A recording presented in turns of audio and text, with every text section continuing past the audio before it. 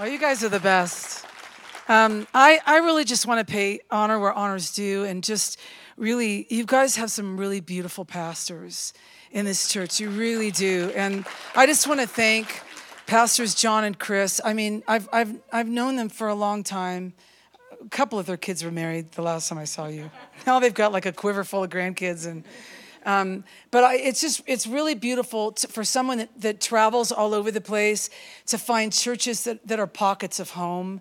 You know, sometimes I feel like a traveling wanderer, and you sometimes don't feel even at home at your home, but then you find these really beautiful churches that you get to go to, and you're like, oh, this feels like home. So this feels like home, you know, and I'm so grateful for your kindness and you just your extension of belief in me.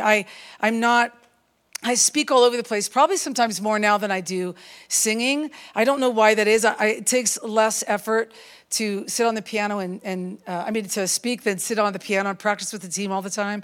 And I think it's just the way God's doing it. It's not always that I do Sunday mornings, so it's so sweet that they asked me to kind of do your church services. My heart is I wouldn't even call myself a preacher. I'm like, I love to throw courage into the atmosphere. I love to just encourage people in the presence of the Lord.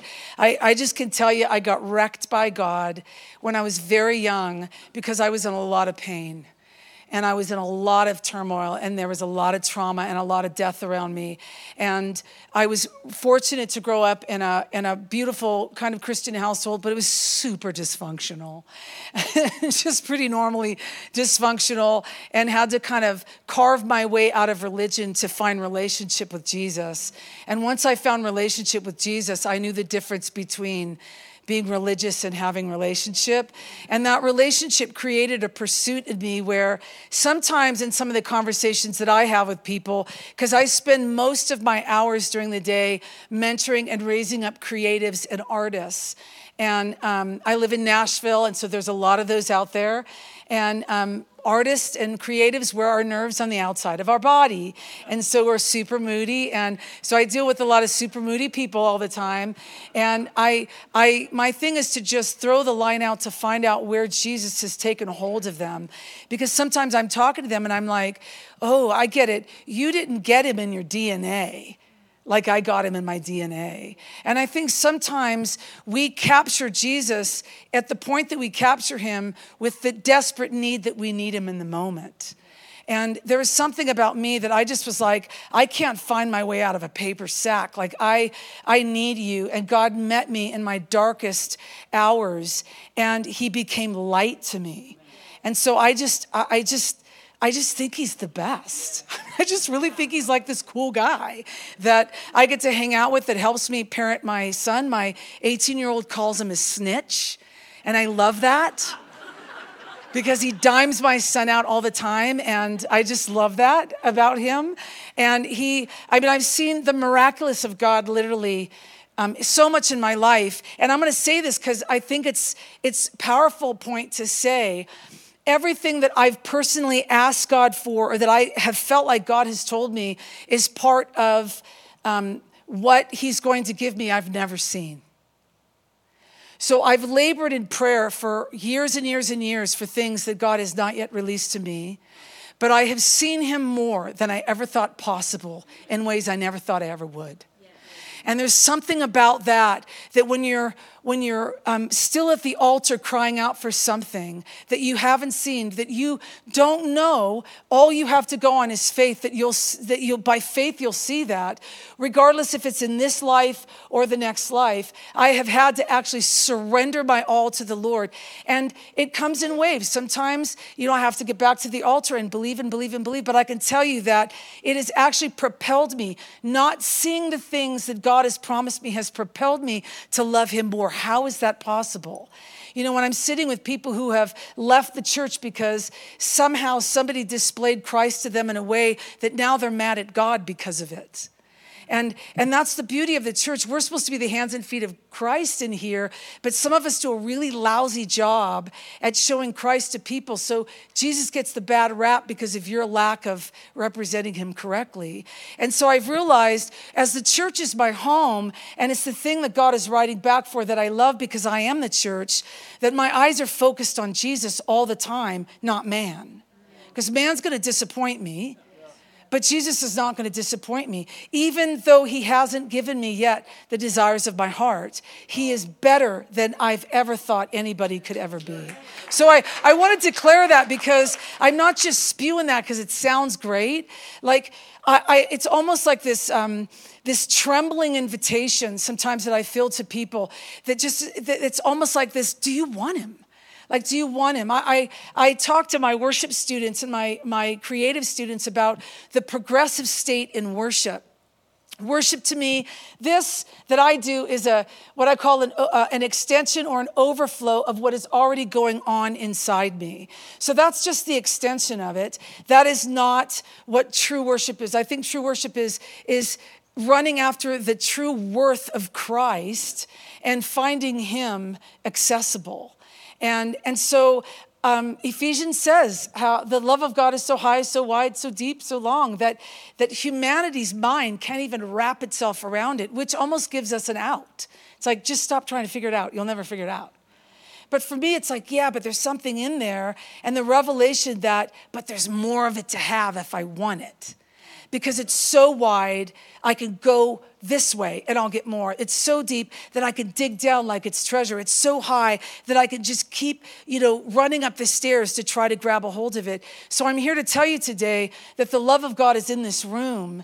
And if you want the love of God to meet you today, he'll meet you. Because his width and his depth and his breadth and his height is everlasting. And I want to throw that out, because that's my burn, my spinal column to leave in the atmosphere. The burn that I talk about all the time is to throw courage. Although I'm going to probably read one of the most depressing books of the Bible. Get ready, buckle up, here we go. Many years ago, while I was on staff at a very large church in Dallas, the Lord started to talk to me about the book of Jonah. And I was like, he's kind of a bummer, God. Why do I have to talk about Jonah? And he said, well, the church is experiencing what I call a Jonah epidemic. And Rita, you're going to end up ministering to people that are caught in the Jonah epidemic. So you need to go back to this book. And I honestly went back to the book, and I'm like, I think the last time I ever read this story, it was on like Sunday school felt board, which I probably just fully dated myself. But you guys remember the felt boards in Sunday school? And it was really just the story of this guy who was swallowed by a fish. He was running from the Lord and disobeyed God, and he got swallowed by a fish. And then we sing these, I think it was JJ that was in the back, or somebody was in the back singing the Jonah song from Sunday school. And I'm like, it's kind of like this mamsy-pamsy kind of, we treat Jonah like, yeah, it's just this story. When honestly, this book in the Bible is almost like this massive warning sign that someone is flashing a light while the church is sitting on a railroad track and the train is bearing down on us. And the voice of God is doing this, saying, wake up, wake up, wake up, church. Because there's a Jonah epidemic in the church, and you need to be wide awake so that you don't fall prey to this kind of lifestyle. So I'm going to, isn't that just like fun? We're going to have fun today? So I'm just going to start reading out of Jonah chapter 1. The word of the Lord came to Jonah, son of Amittai. Go to the great city of Nineveh and preach against it, because its wickedness has come up before me. But Jonah ran away from the Lord and headed for Tarshish. He went down to Joppa, where he found a ship bound for that port. And after paying the fare, he went aboard and he sailed for Tarshish to flee from the Lord.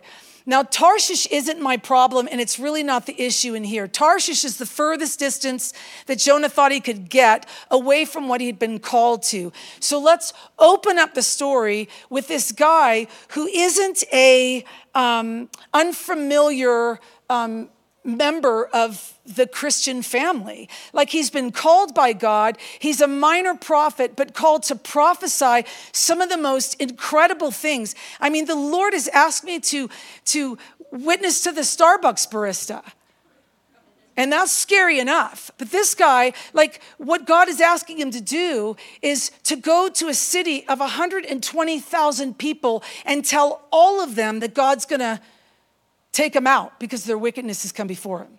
So it takes the guy 3 days to do that. So I don't want to build this profile of this prophetic man who doesn't have a reputation. This is a guy who has a reputation. He has a voice, he has a gifting, he has an anointing to proclaim the word of the Lord. And God has spoken to him and says, go to the great city of Nineveh and preach against it. And so Jonah, all of a sudden what he does is he goes to Joppa. So my question this morning is, how do you get to Joppa? Because when you get to Joppa to make a decision to fly completely away from your calling, something has transitioned from the day that you were called to the day that you got to the ticket counter. And we don't know the story until there's a reflection of it later on. But I'm telling you, all of us can say we have circumstantial evidence in our life. The warning sign here is that circumstantial evidence that's happening in your life is the enemy trying to drive a wedge between you and the presence of the Lord. It's happening all over the church. Last year, I thought I was going to just quit. I was like, I'm done. The amount of phone calls, the amount of people that I met with, normally, my chin doesn't hit the floor.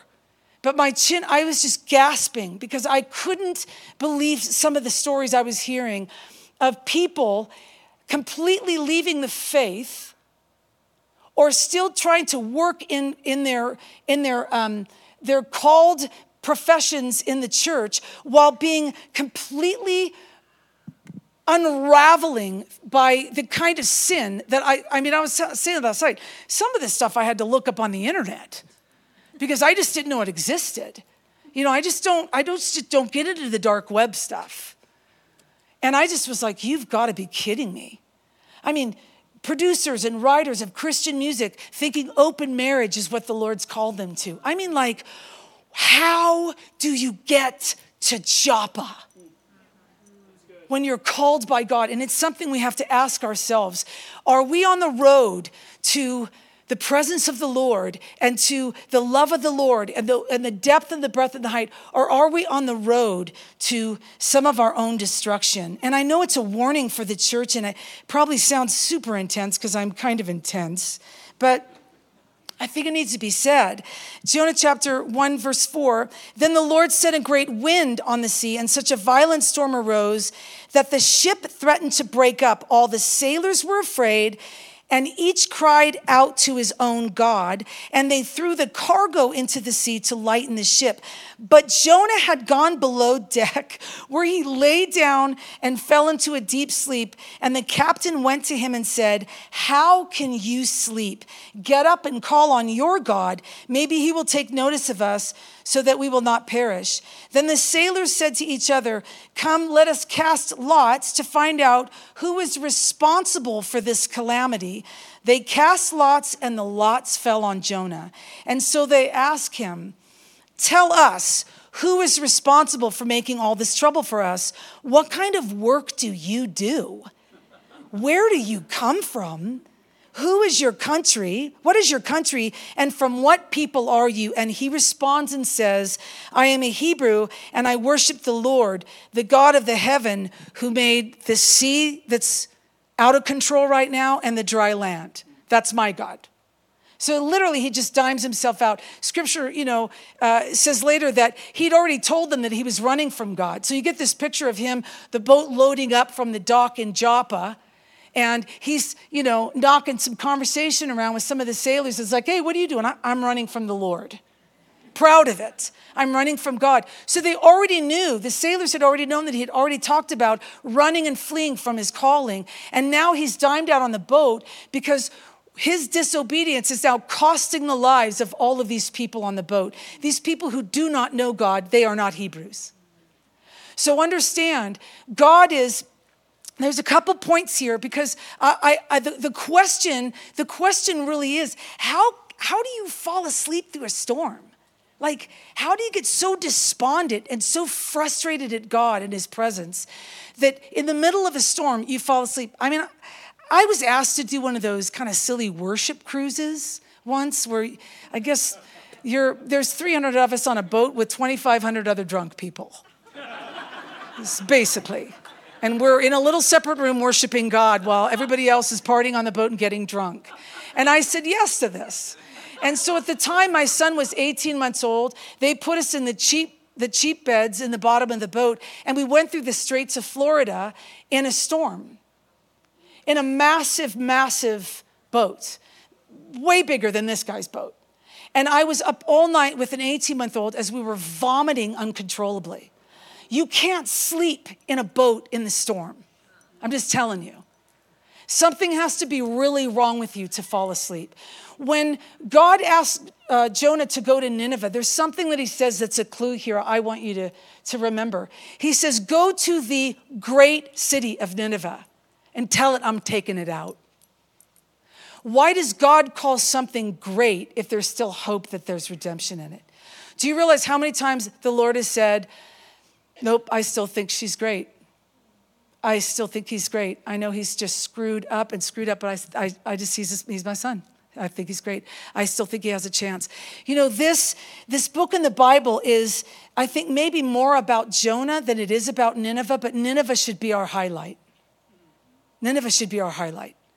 It's the saddest part that one man that was given a job, that was anointed by God, now is so angry at God that he can't seem to follow through with this. And there's a storm going wild, and all of these sailors on the boat are lost. Now, here's the thing I love about lost people.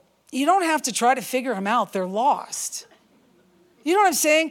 People get so undone. Christians get so undone about lost people in the world. It's like, yeah, they're lost. They act lost. What's the big whoop? They act lost. They don't know how any other way to act. But what grieves me is if you're found and you're acting lost, what is the problem? Because I've met more found people that act more lost than the lost. I can take the lost. It's the found that are acting lost that I'm like, wait. There's nowhere that's in Scripture. Well, yeah, but I think the Scripture's really just a story. And I live in grace. And I'm like, I've been through this book. I'm pretty sure it's right on. And honestly, here's my stance. If I'm wrong about this, if this is all bogus information and I'm wrong, I'm just going down with the ship. Because I've already seen enough evidence in my own life that it's everything I need. So I'll go down with the ship. It doesn't matter. I've already given everything into it. You've got to understand that as the church, we are supposed to be the hands and feet of Jesus. And this boat is full of lost people. And God's eyes are on all of those sailors. And he's looking over at Jonah saying, you can't take these guys with you in your disobedience. I won't allow it. Wow. And so they're gambling, or maybe it's, they're casting lots. And I last night I was kind of like, even like if you want to throw a Ouija board in there, it's like, who's the problem on the ship? Bing! It's like Jonah's the problem. Like the Lord dimes him out. No matter what they're doing, the Lord dimes him out. They ask him. He says, this is who I am. And it's this crazy dynamic that I just am like, wow, God, wow. How do we get to this place? How do we get to this place? The sea was getting rougher and rougher. In verse 11, so they ask, what should we do to make the sea calm down for us? Pick me up and throw me into the sea, he replied. That to me is so narcissistic. And it will become calm. I know that it is my fault that this great storm has come upon you. Instead, the man did their best to row back to land. These guys, I love these guys. But they could not, for the sea grew even wilder than before. And listen to this. Then they cried out to the Lord. They started out crying out to their own gods. Then they cried out to the Lord, please, Lord, do not let us die for taking this man's life. Do not hold us accountable for killing an innocent man. For you, Lord, have done as you pleased. Then they took Jonah and threw him overboard, and the raging sea grew calm. And at this, the men greatly feared the Lord, and they offered a sacrifice to the Lord and made vows for him. If we are to think that in our rebellion, God's going to let his mercy slide on the lost that we're around, you got another thing coming. You got another thing coming. He will go out for those people. He will have his mercy on those people regardless and in spite of your rebellion. We have to realize that our rebellion versus God's mercy is never going to win. Never going to win. You know, I'm not going to go into this part of the thing. I'm just going to say it because if you can go back and read, Jonah has a prayer. He's in the belly of a whale, and he says this prayer. And if you read the prayer is all about the belly of the whale. It's not about, Lord, I'm so sorry for all of these conversations and the stuff that I hid from you. I'm so sorry about this. I'm so sorry about this. I'm so sorry about this. He doesn't say anything. He's like, your waves and breakers crashed over me. I was wrapped up in seaweed. It was really dark down here. I mean, it's like this momentary kind of, please, please, please get me out of this. Get me out of this. Get me out of this. But we know that there's no sincerity because of how the story plays itself out. So you can actually see the callousness of his heart and the revelation that, are we crying out in the moments that we just need God to come without the commitment to absolutely change? Wow, that's good. I mean, think about it. How many times have you thought a conference could change your marriage? Or all the therapy in the world could change your marriage, but when you didn't ever walk through it and do the things that needed to be done to change it, or to change the situation, or to forgive somebody, or to stop carrying offense, there's a process you go through. We can't just come to the altar and then get up and then come to the altar again, and come to the altar again, and come to the altar. And it just become this thing that we do without actually having it take root and hold in us and say, I don't want to keep going to the altar for the same old thing. I want to get up there and I want the Lord to change me because I want to trust the Lord and how he's speaking over my life. And these sailors end up just trusting God, which is what I love. Okay, so let me keep moving on here. This little...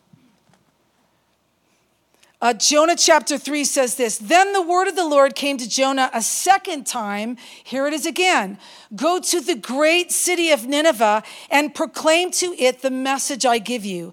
Jonah obeyed the word of the Lord and went to Nineveh. Now Nineveh was a very large city, and it took 3 days to go through it. Jonah began by going a day's journey into the city, proclaiming this: 40 more days and Nineveh will be overthrown. The Ninevites believed God.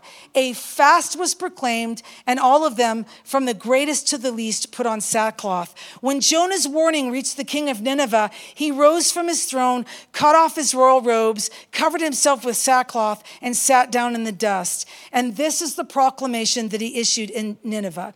By the decree of the king and his nobles, do not let people or animals, herds or flocks taste anything. Do not let them eat or drink, but let people and animals be covered with sackcloth. Let everyone call urgently on God. Let them give up their evil ways and their violence. Who knows? God may yet relent with compassion, turn from his fierce anger so that we will not perish.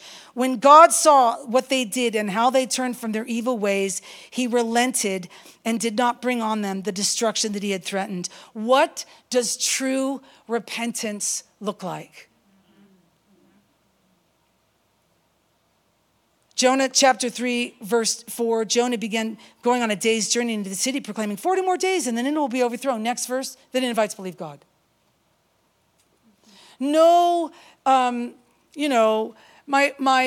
don't know if I can do this because, I was just raised in a really hard family, and none of this like backlash of all these reasons why we can't trust the Lord and all these obstacles in our way.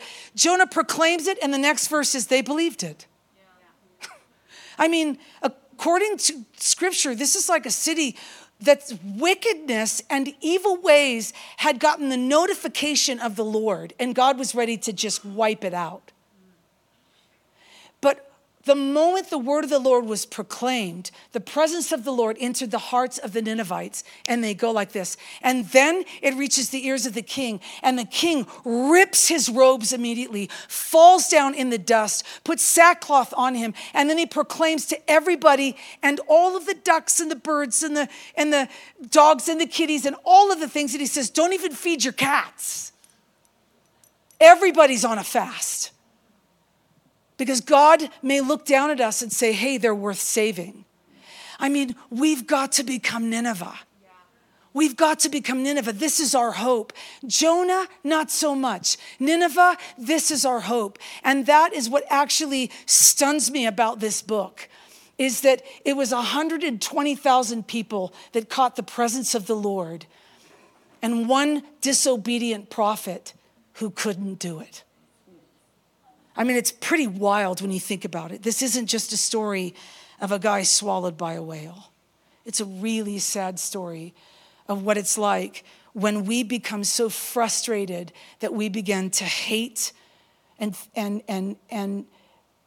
just it grades on our every nerve that God is who he says he is. Jonah chapter 4, but to Jonah this seemed very wrong, and he became angry. Because now we're going to illuminate what happened from here to Joppa. This is where it's at. To Jonah, this seemed very wrong, and he became angry, and he prayed to the Lord. And this is what he says, guys. I don't know if you've ever read this book. This is wild. Isn't this what I said, Lord, when I was still at home? Bing, bing, bing, bing. There you go. There is a picture of what was transpiring before when Jonah was so frustrated and so offended and then so rebellious and then so bitter that he just grew into this person of hate toward God, that when God asked him to do the thing that he was called to do, Jonah was like, I'd rather die than serve you. I mean, to think that that's possible is hard for me. But last year, I saw it all over the place. Shockingly saw it all over the place in the church. That is what I tried to forestall by fleeing to Tarshish. I knew that you are a gracious and compassionate God, slow to anger and abounding in love, a God who relents from sending calamity. Now, Lord, take away my life, for it is better for me to die. I mean, come on. But the Lord replied, is it right for you to be angry? Jonah had gone out and sat down in a place east of the city. There he made himself a shelter, sat in its shade, and waited to see what would happen to the city. I think he was waiting there to see if maybe God would do what he wanted God to do.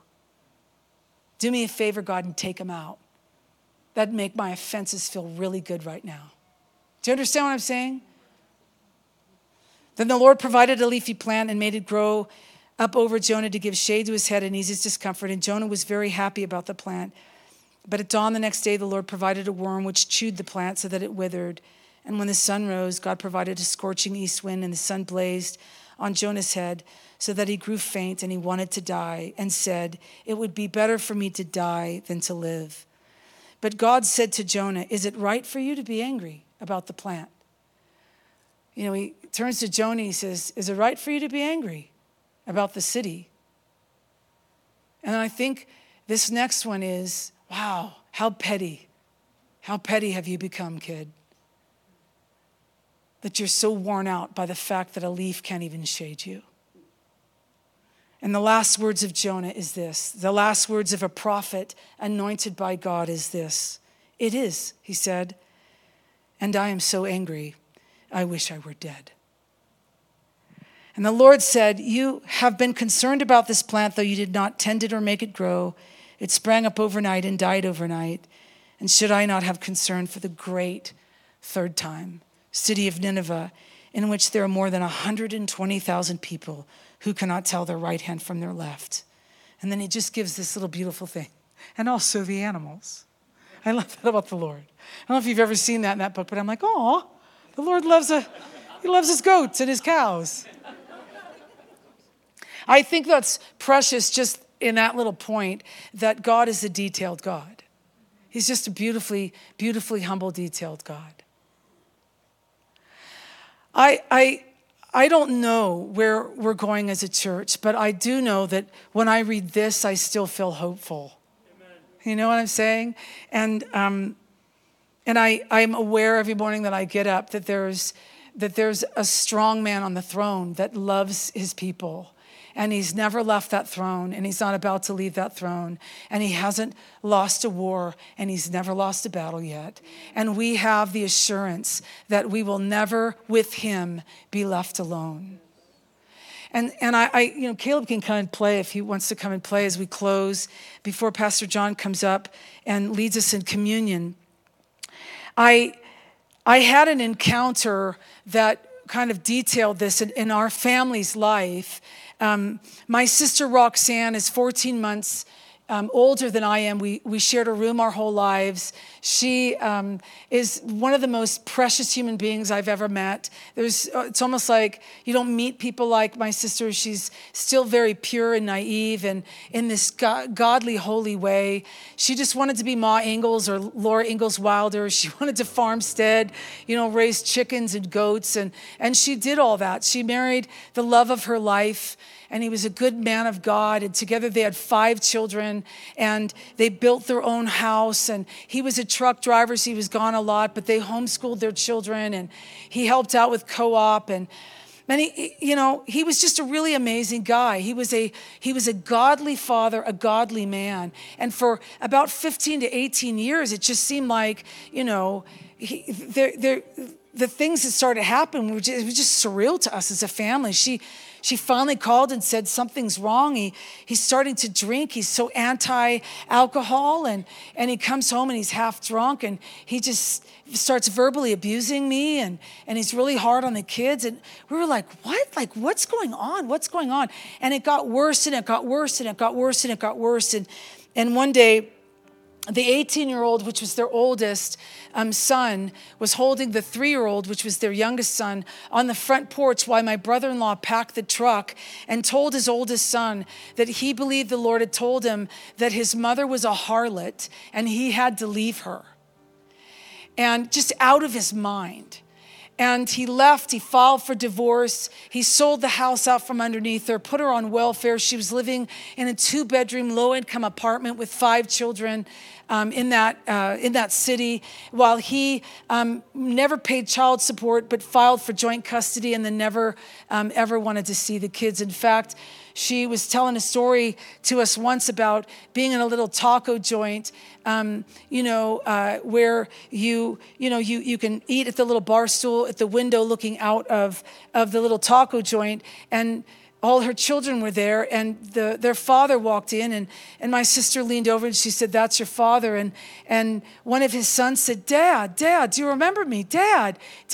And once he heard his children's voices, he turned around and walked right back out without even acknowledging that they existed. We were devastated. And the thing was, what in the world could possess this guy to do that? They were each other's best friend. This was a dream marriage. Like, what in the world?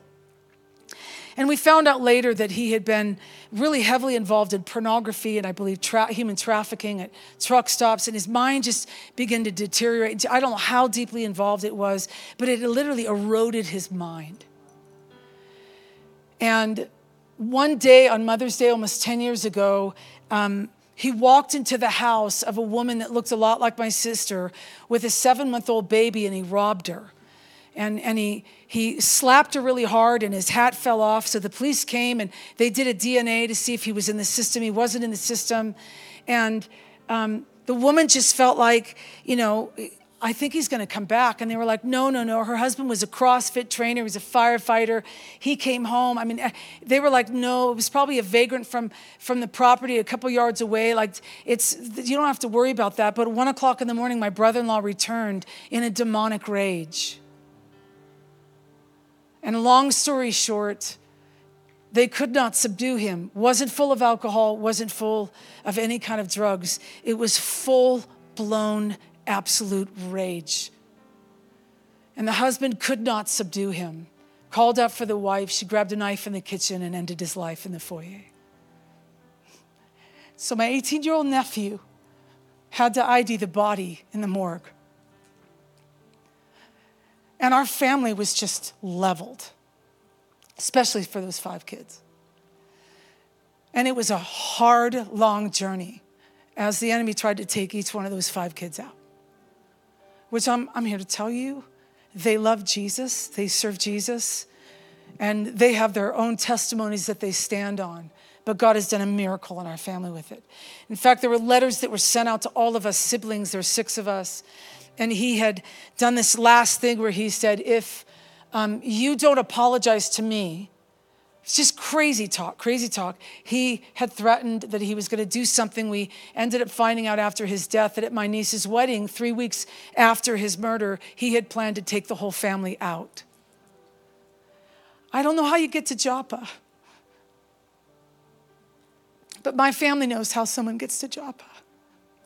A man of God who let his mind erode with the world and with evil things. There was so much that we had to combat with.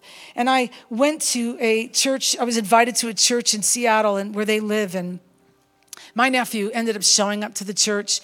He and his wife came, and I just ended up preaching this message and did an altar call. And, he texted me later on that night, and he just said this, which I thought was so profound. He said, Aunt Rita, thank you for tonight. He said, I want you to know I don't want to be Jonah like my dad. And I didn't tell his story at that particular night. He just said, I don't want to be Jonah like my dad. I want to be Nineveh. Aunt Rita, can I be Nineveh? And I said, yeah, buddy, you can be Nineveh. And as we close today and I pray for you, that is actually my cry. There may not be any Jonahs here. And all of us in a lot of ways are Jonahs when we start, right? Called by God. But I want to know here before I pray, who wants to be a Nineveh? Doesn't mean that you're struggling to a large degree. It may be just that you're like, yeah, I've got some questions for the Lord. I've had a rough season. Yeah, I need to figure out why I can't get God to answer my prayers. Yeah, I can feel this tension with the Lord sometimes, and I don't know where that's coming from. If that's you tonight, I want you to stand up this morning. I want you to stand up and just say, I want to be Nineveh. I want to be like the king of Nineveh.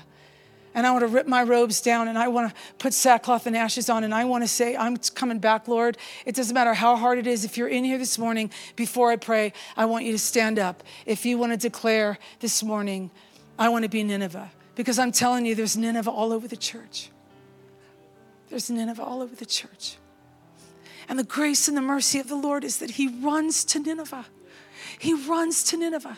As you stood up, the Holy Spirit runs to you. Jesus runs to you. And with his kindness, he covers you. And he says, yeah, you're a great city. That's what you are. You're a great city. That's what you are. Holy Spirit, in this room right now, I ask that you would surround these people. God, would you surround them with compassion, with mercy, and with victory today? That whatever they're facing in their households, whatever they're facing, whether they be broken marriages or infertility or financial problems or relationship things, job problems, prodigals, raising kids, whatever it is, God, would you please just come surround them with affirmation, light, acceptance, and greatness in the name of Jesus. And let us become Nineveh. Let us become a city that can be changed by God, rearranged by God, proclaimed by God. That even in our state, you still love us anyway. We worship you, Jesus. Thank you, God.